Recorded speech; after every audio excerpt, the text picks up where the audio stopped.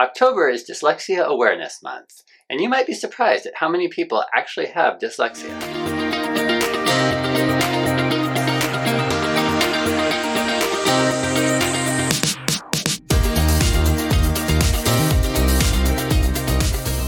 Hey everyone, we're Nick and Sonia, and this is Dyslexia Journey, where we help you support the dyslexic kid in your life. So October is Dyslexia Awareness Month, and in this short video, we're going to talk about just how prevalent dyslexia is. All right, let's jump in with some statistics. Approximately 20% of people have some form of dyslexia. That means that 1 out of every 5 people that you meet actually has dyslexia. And so dyslexia accounts for about 80 to 90% of all people with learning, some form of learning difference. So if you compare that to something like autism, about 3% of the population, or about 1 in every 36 people, is autistic.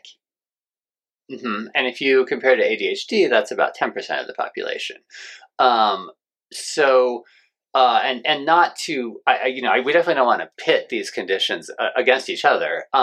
But just to give you an idea of the scope, it feels like, at least to us, that dyslexia is just not really talked about that much in media. And so I think part of the purpose, obviously, of Dyslexia Awareness Month is to raise that awareness.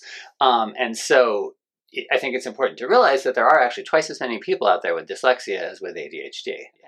And a lot of us know someone who suffers from migraines, and that condition affects about 10% of people, 17% of women. And so again, there are more dyslexic people than migraine sufferers. Okay, so those are just some quick statistics about dyslexia for Dyslexia Awareness Month. Hopefully that gives you a little bit greater perspective of how widespread this condition is.